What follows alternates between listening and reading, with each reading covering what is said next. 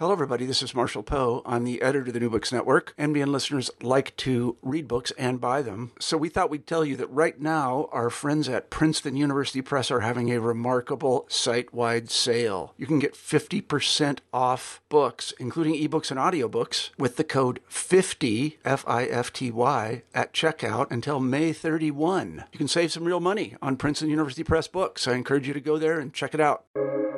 Welcome to the New Books Network. Hello, everybody, and welcome back to New Books in African American Studies, a podcast channel on the New Books Network. I'm Omari Averett Phillips, the host of the channel. Today we'll be talking to Dr. Brandy Clay Brimmer about her new book, Claiming Union Widowhood, Race, Respectability, and Poverty in the Post-Emancipation South. Dr. Brandy Clay Brimmer, welcome to the show.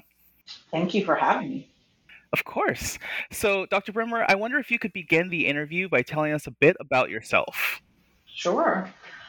Well, I was born and raised in Los Angeles, California, and I always like to start there. My grandmother recently transitioned, but she was about 90 years old when she transitioned, and she was actually born in Los Angeles. And so I said that to say I have a long history in Los Angeles. I'm the product of public schools, public education, tons of internships and volunteer work in the area. But one that was particularly stood out or was impactful for me was an internship that I had at the Museum of African American Art. It's a community museum housed within the Crenshaw Mall, and it's still in existence. From there, I went to Spelman College in Atlanta, Georgia. And so I was exposed to perspectives and approaches to the world, but particularly new insights, feminist approaches to sociology, history, and culture, rich, deep, humanistic education. After I finished college, I returned to Los Angeles with hopes of going to and dreams of attending law school. And re-immersing myself, quite frankly, in the community institutions that provided the platform for me to go on to Spelman, family and community as well. I did a 6-week sort of immersive experience in South Africa through Operation Crossroads. And that continued to open me to and gaining my confidence to think about Black studies and immersing myself in Black studies as a career trajectory, though still thinking about the law. And I went on to UCLA. I applied and was really thrilled when I was accepted into the Black Studies MA program. That exposed me to not only Black studies as an intellectual discipline, further enriching my experience at Spelman, but also enabling me to sort of tiptoe into the history department and work with rising scholars that were coming out of the PhD program, but also to work with scholars like Brenda Stevenson, Robert Hill, and many others. And that led to a PhD in U.S. history, and it continuing to sort of expand my work in the field, but always having attachments to thinking about slavery and emancipation that always fascinated me. And, from there, I don't have a traditional sort of experience in graduate school. So I've already mentioned that I took time off between undergrad and graduate school. I took some time off in the middle of graduate school and did some work at a foundation in New York.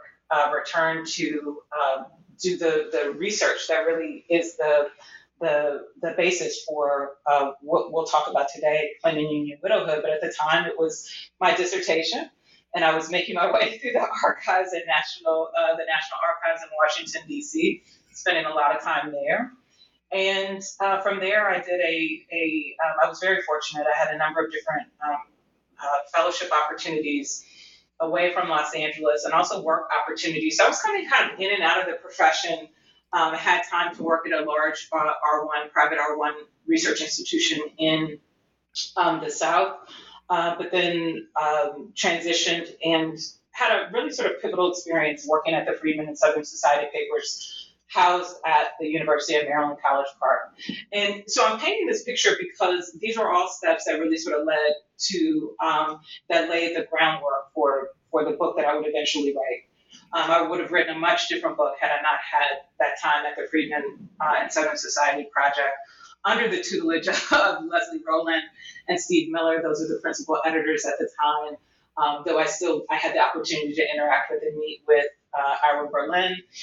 From there, I would go on to work at Morgan State in the history department at Morgan State, and I always say and credit Morgan State with really making me as a historian and a teacher, because that's when I really sort of blossomed into both of those things, and mainly because I just had fantastic students who really pushed me on a number of questions when I was teaching the U.S. Survey, but also helping me to think about my audience more as I wrote, and being committed to the kind of project that I wanted to write.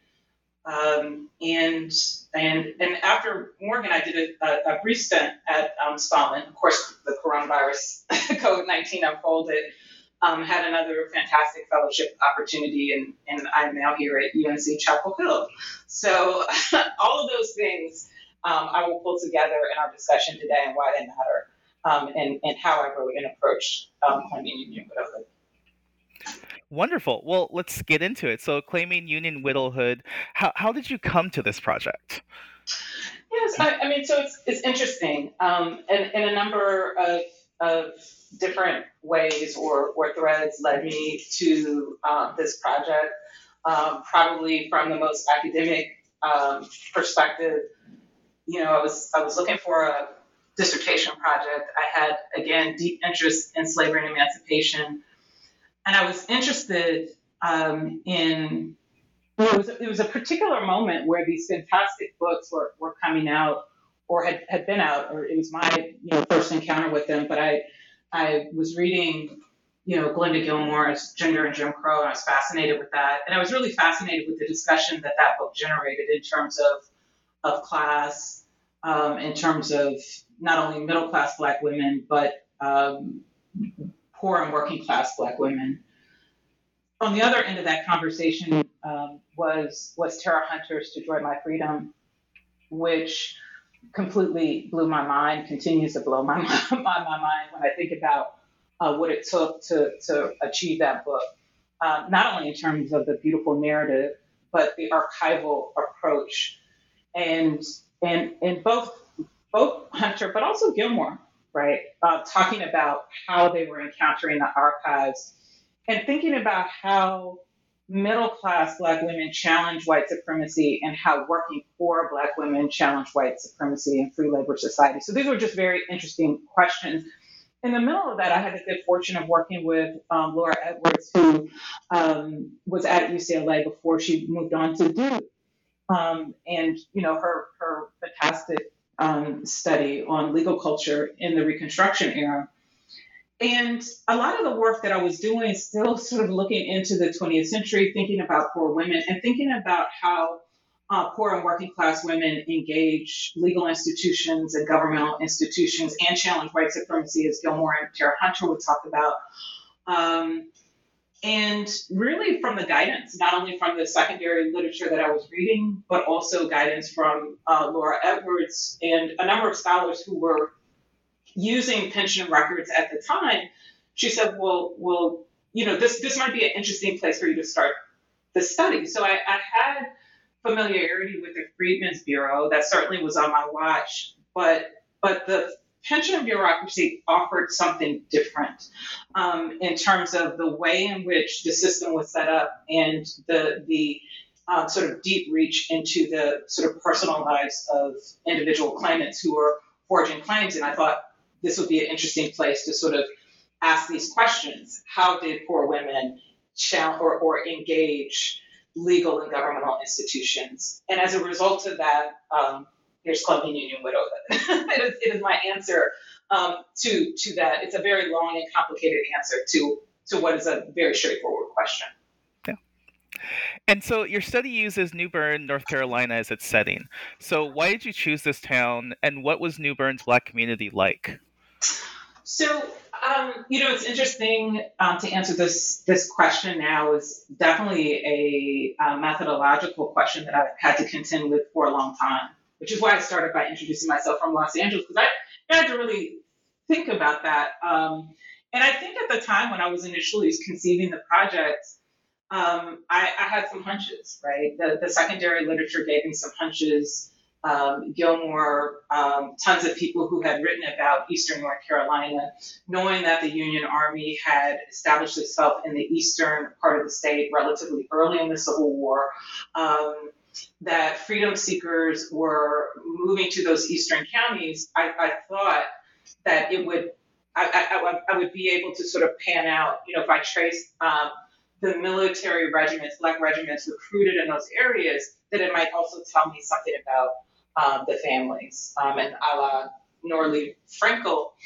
And so I set out to look at the regiments that were raised in the 35th, 36th, and 37th regiments of the United States Colored Troops. I went back and looked at the 14th U.S. Heavy Artillery and other groups. And so a number of things came from that. One thing that came from that is that,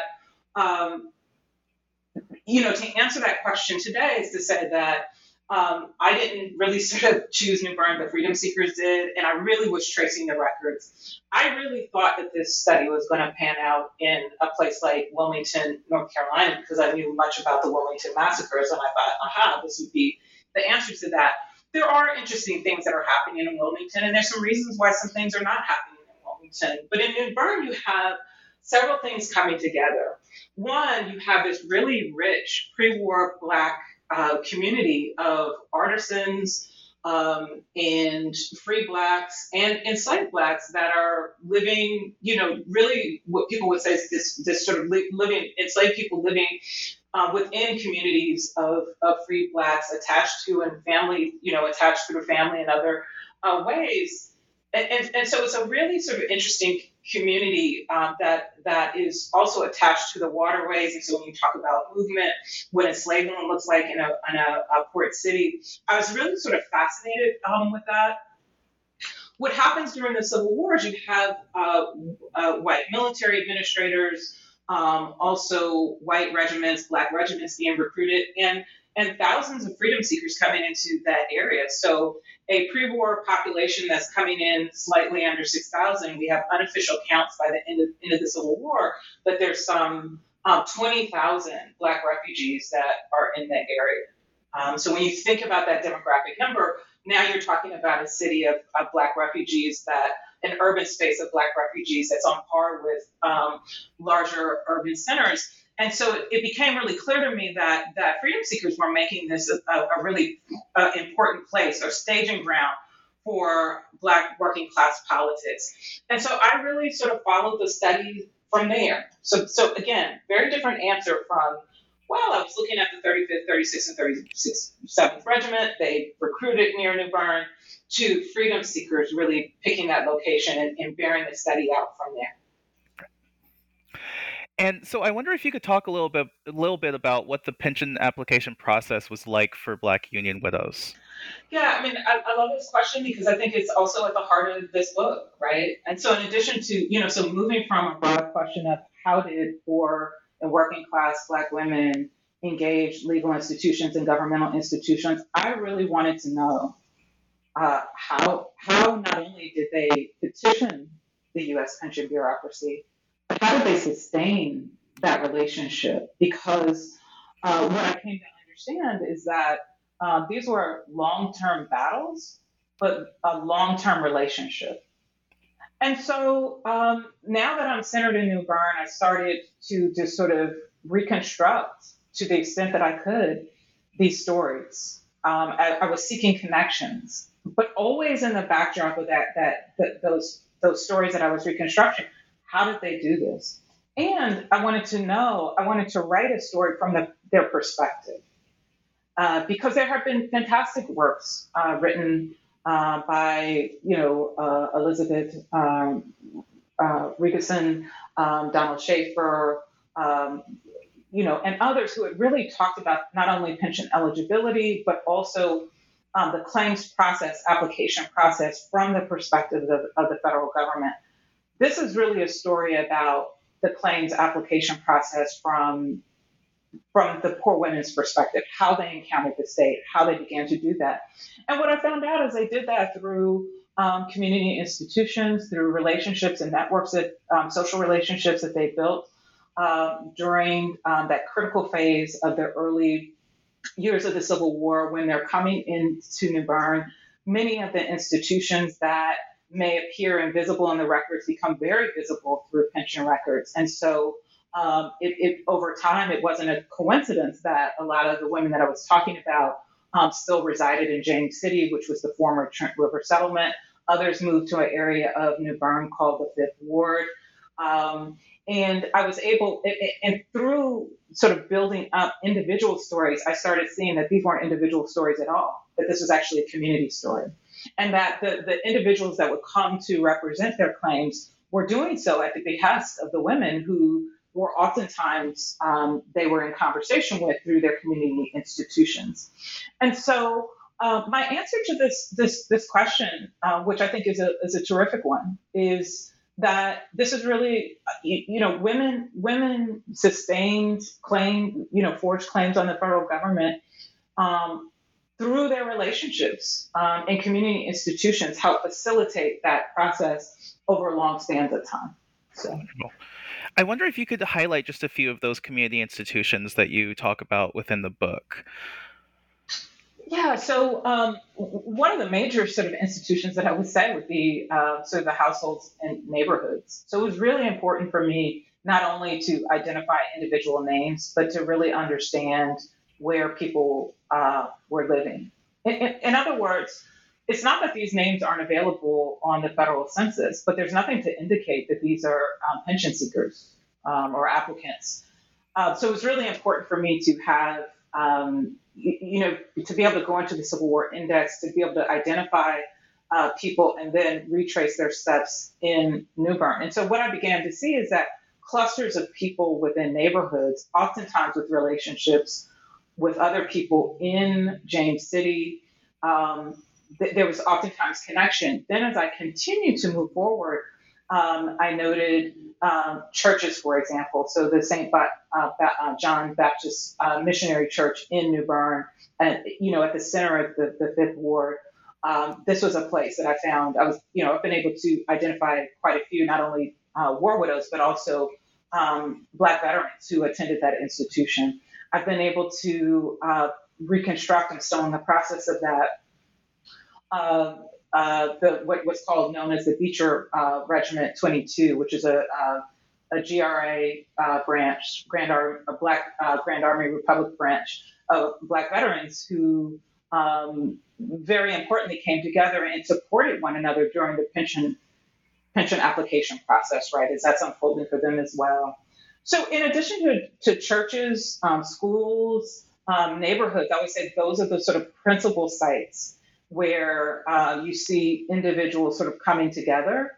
And then that really sort of spiraling out because of the nature of the application process, spiraling out to the very places where people were enslaved and bringing in those communities as well. So painting a very sort of elaborate portrait of life for the Black poor in this area during the late 19th century. Wonderful. And so I wonder if you could talk about some of the obstacles that Black Union widows encountered in dealing with the U.S. Pensions Bureau. Yeah, so one of the major issues, right, when you're talking about this question is, I think that historians quite rightfully, and myself as well, point to is documentary evidence. The inability of women to provide evidence of their marriages to soldiers. So let me back up a bit. And that is to say that all widows, no matter their color, under the pension laws, one in 1864 opens up to address the fact that, the general law pension system is set up early in the war. Black soldiers who have families are unable to successfully make claims because they have to establish marriage under these laws.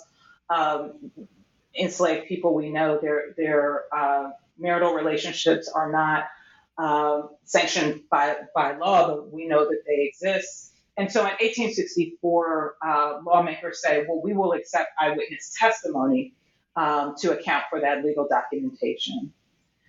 But one of the points that I try to make throughout the book is to really make the point that no matter what system Black women are claiming under, they are always facing this obstacle of marriage. Now, some may say, and some have said, well, the Pension Bureau went quite far to accept eyewitness testimony. But the other point, and why I started saying, I really wanted to explore how Black women were engaging the Pension Bureau, and more importantly, the ideas that they were presenting to the Pension Bureau. They're presenting as legitimate their family structures, their marital structures that oftentimes fall outside of pension officials' understanding of the sort of heterosexual nuclear norm. And as a result of that, alongside ideas about Black women's sexuality or immorality, they oftentimes are facing this obstacle. And so that's one of the major interventions that I try to make in this study. I then join what other scholars have presented, which is that in addition to not being able to present evidence of legal marriage with documentation, they don't have birth certificates. They have a hard time securing medical evidence from doctors to establish their husband's service-related injuries. They have a long time, sometimes hard time, sometimes establishing what regiment their husband was in. There's also oftentimes they have issues with naming. Sometimes men present themselves to recruiting officials and they change their name at the point of enlistment, in part because they want to remain underground. And so there's a number of different complications, to include many of the Black women who traveled with regiments who were employed as nurses as such. And James Schultz has done just a terrific job of raising this question and issue to our attention.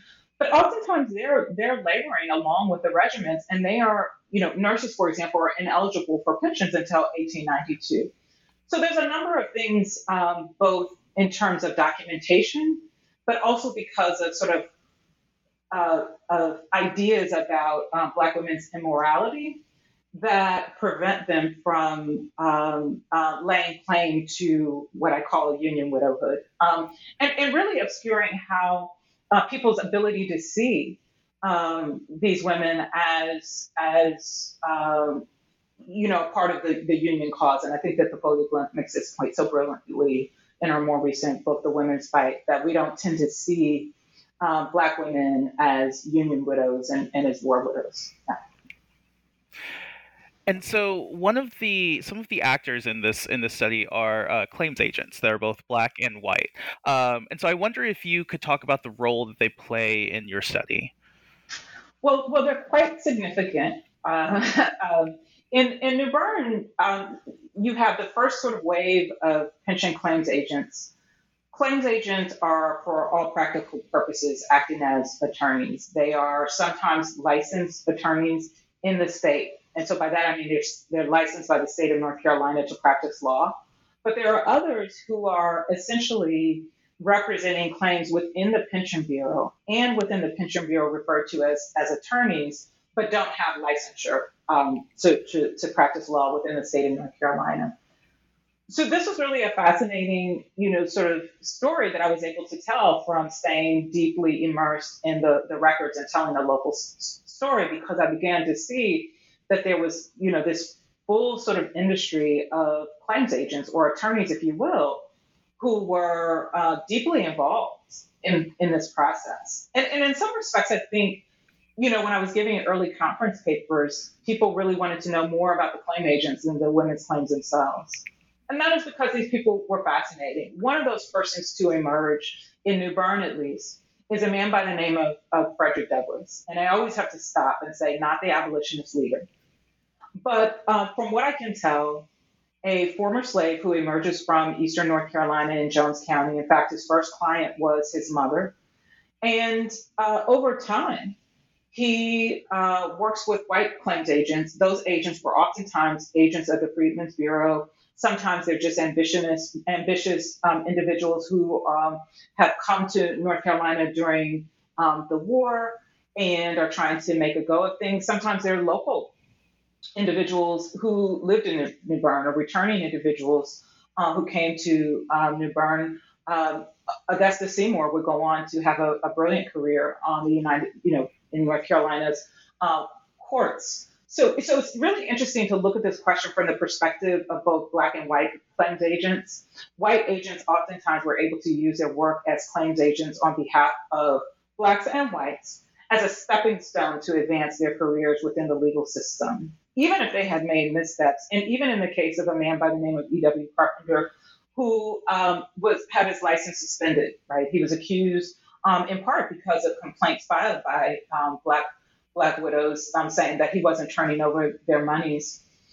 Douglas' story is far more complicated. And what I've come to understand is while Douglas really becomes a centerpiece in Eastern North Carolina, and I would definitely say, Douglas owes his career to these women. I think that, that he would and injured veterans, but they also trusted him. Douglas was, again, former slave who emerges from this refugee community. And sometime by 1870, I believe he's taking on the name Frederick Douglass. But he would go on to represent both widows, Black and white soldiers seeking disability benefits from the Pension Bureau until his license was suspended. And it's about 1894, but if you're reading the pension records, it starts to get fuzzy because he really sort of goes after trying to get his license reestablished. But I say that to say because, Douglas isn't able to reestablish himself as a pension attorney in the Bureau, nor did he have the kind of illustrious career that other white agents did at the time. Douglas, I try to tell his story with warts and all in the study. There are questions. He is heavily surveilled by pension examiners who come into the area who are interviewing widows during the process of the claims, process, but also paying close attention to Douglas. And quite frankly, I think that's because Douglas was so successful at helping so many people gain benefits. He's not completely successful. There are several members of his, or clients that he has that aren't able to secure benefits from the Bureau, but he's quite successful, and that sort of captures the imagination of Bureau officials in Washington, D.C. They want to know what's going on. Sometimes they say he's making up evidence about medical injuries. Sometimes they accuse him of attributing women being married to soldiers, more than one soldier. So just a lot of different charges that he faces, and ultimately has his license suspended. But part of the point that I try to make in the book and other articles that I've written is that no matter Douglas's intentions, he still facilitates a process in women's abilities to sustain a long-term relationship with the federal government. And I think that these women who make up his client base understand, and men as well, understand who Douglas is. They understand who he is in his community. And they feel comfortable with him representing his claims. And so even after he is suspended, I have what I think is good evidence that he is continuing to support this community, even by doing writing or other, alerting them, individuals to their rights within the bureaus, or different avenues or approaches that they can take if their claim has been rejected. So it's a long answer to say that I think claim agents play a really important role in terms of communicating about rights and what people are eligible for within the pension system, but also helping them facilitate that relationship over long spans of time. So in some ways, I'm answering the question that I set up in the beginning. How are women able to do this? Well, they're able to do it because of their own tenacity, learning about pension laws, but also the relationships that they're building with Black middle class professionals during the time, and that's certainly the case in New Bern. And so one of the things I was sort of taken with was the special examiners. So I wonder if you could talk about sort of the tensions that existed between the Black Union widows and special examiners, and if you could just sort of give us a bit of an idea of what this special examination process was. Yeah, so this is really the heart of the study, and I think also gets back to initially when we started talking about the book, what it does, and when I made the decision to say, I wanted to understand how Black women were engaging the Pension Bureau. To ask that question in a place like New Bern is to talk about the special examination process and system. Special examination proceedings look much like, court trials. They are not court trials, but examiners, that is representatives of the Pension Bureau, are coming in to communities across the South. So certainly not just New Bern, but communities across the South to follow up on women's cases. What I saw very early on when I was collecting materials for this study and really not having a clue of what I was doing, but many of the case files that I was pulling were just huge. I mean, there were numerous investigations. It wasn't just one special examination, but a woman might have 3 to 4 special examinations over the course of her case. And after a while, I said, well, wait a minute, what is going on here? Part of that is because, as I said earlier, women aren't able to provide certain kinds of legal documentation of their marriages, families, children's birth. And so examiners are coming down to actually capture that eyewitness testimony and evidence of marriage. That's also happening because there's a sense that, sometimes women are not living their lives, or there's a sense that are these actually worthy widows? Are they worthy of this name, union widows? And so that's part of sort of what's going on in the title of my book, Claiming Union Widowhood. What did it mean for poor Black women to be claiming benefits and collecting benefits on the same terms that white union widows of the North were? But also, who was making decisions about that? The nature of the special examination process was that not only would special examiners come in and interview the petitioner, but they would also interview their immediate family members, neighbors, sometimes ministers, just oftentimes former enslavers, usually their employer. They would really try to get a sense of their life and how they were living their lives and what terms they were living their lives on. And that, for me, so when you talk about sort of Black women's engagement with the federal government, legal institutions, for Black women, that was really their interaction with special examiners. Special examiners came to represent the U.S. pension bureaucracy. And over time, what I noticed in the pension records is that the more that women interacted with special examiners, the better they understood pension law. So now they're interacting with claims agents, they're interacting with special examiners, and they begin to talk in the language of the state to present their cases, oftentimes in very savvy ways. But what I oftentimes saw in the records was this idea that Black women were sexually immoral and therefore undeserving of these benefits.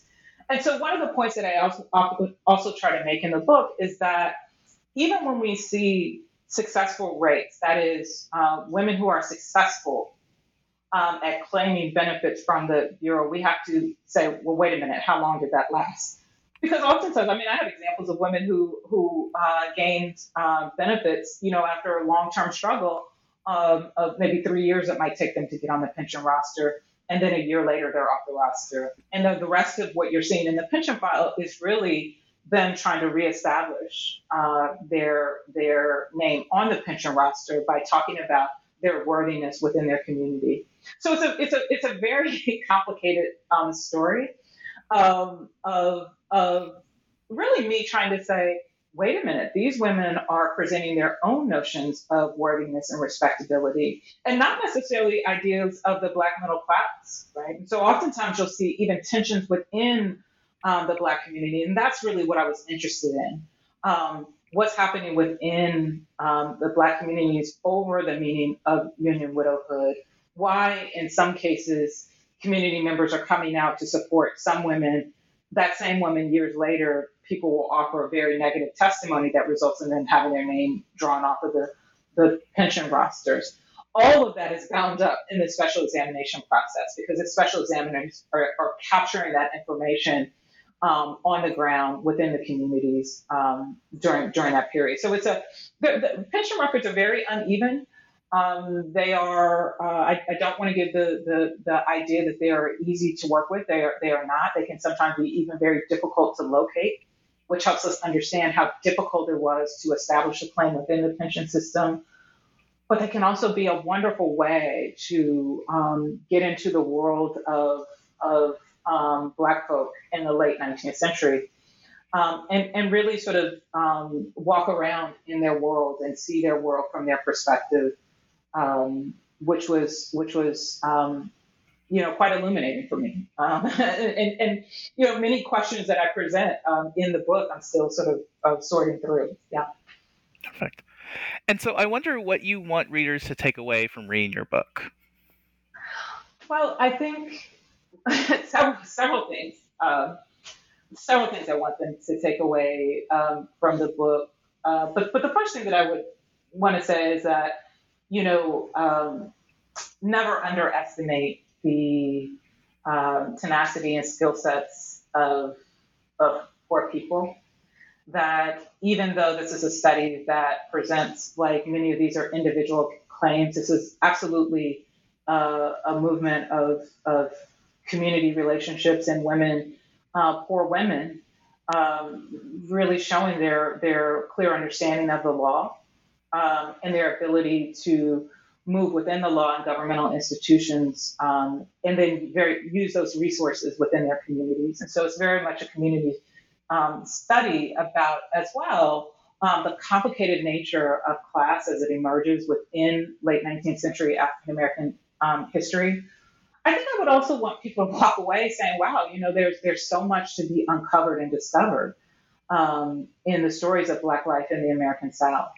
And I think that my book only begins to scratch the surface of that. I still find myself returning to the very people that I wrote about because they taught me so much about the American South and the possibilities that they envisioned for themselves, for their children, for their communities in the post-war South. And that gives me a tremendous amount of hope. And it also gives me, sort of reflection points in difficult political times as these women are experiencing not only lives of enslavement, transitioning during the Civil War, moving through a period of Reconstruction, and then moving to a more segregated society, that they remained hopeful and they continue to press the federal government and locate openings to express and claim rights for themselves. And I think that continues to inspire me, and I hope that people will walk away with that, and it will raise questions and intrigue for them, and they'll join me in the archive. Perfect. Well, Dr. Brandy Bremer, we've taken up a lot of your time, so I'll just ask one final question. What are you working on now? Well, this is the summer month, so I'm working on starting my garden, my little pot garden in front of my house. But I'm also working on, I'm not going to call it a biography, but a thematic study of claim agents, with the centerpiece being Frederick Douglass, who I talked a lot about this afternoon. It will be more of a history that really sort of tries to dig into some of the major sort of core themes of African American history, from naming, of course. I mean, how could I not with its name, Frederick Douglass? It will certainly play a bit with that, but also thinking about socio-legal processes and really sort of making the case to think about more expansive sort of politics in late 19th century Black communities. So I'm really going to use that as an opening point. Continue to work through Freedmen's Bureau records, Southern Claims Commission records, but also pension records to deepen understandings about Black community, political communities and legal communities during the post-emancipation South. So, wow, wonderful. That's what I'm working at. Yeah. That sounds amazing. So obviously you're going to be working with the pension records there. Do you have any tips for anybody else that's going to be working with pension records? Well, I would say be patient. I would say be, what's the word I'm looking for? Just really diligent. There's many cases that I have. I was looking at old records that I have, but many times, I had to write different federal agencies over long periods of time. I spent an enormous amount of time at the National Archives. A lot of that has changed, and it's changed because of COVID-19, how we interact with archives. Much of that was changing even before COVID. When I started this project many years ago, I was able to photocopy batches of files, at one time. That's all changed, But what else has changed is that there are really important digital tools that can at least make the process, if you do that work on the front end, identifying names, filling out the sort of paperwork, it can make the experience go faster once you're at the National Archives.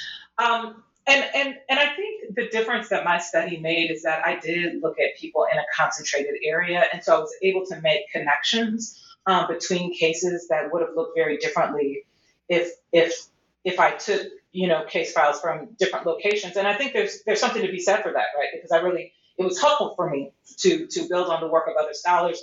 But folks like Norley Franco and myself, Leslie Schwalm, one could argue, more recently Holly Pinheiro, really looking at cases in a concentrated area, I think tells really important community histories that my hope is that over time, those will link up. And that for me started with the pension record. So I would say be patient. It is frustrating. It can be very difficult. But I think the thing that has sustained me is just knowing that the women themselves went through this process. And so I'm gonna go through the process as well to try to piece together the stories. Yeah. Awesome. Wonderful. So Dr. Brandy Clay Bremer, author of Claiming Union Widowhood, I want to thank you for being on the show today. I really enjoyed it, and take care. Likewise. Thank you so much.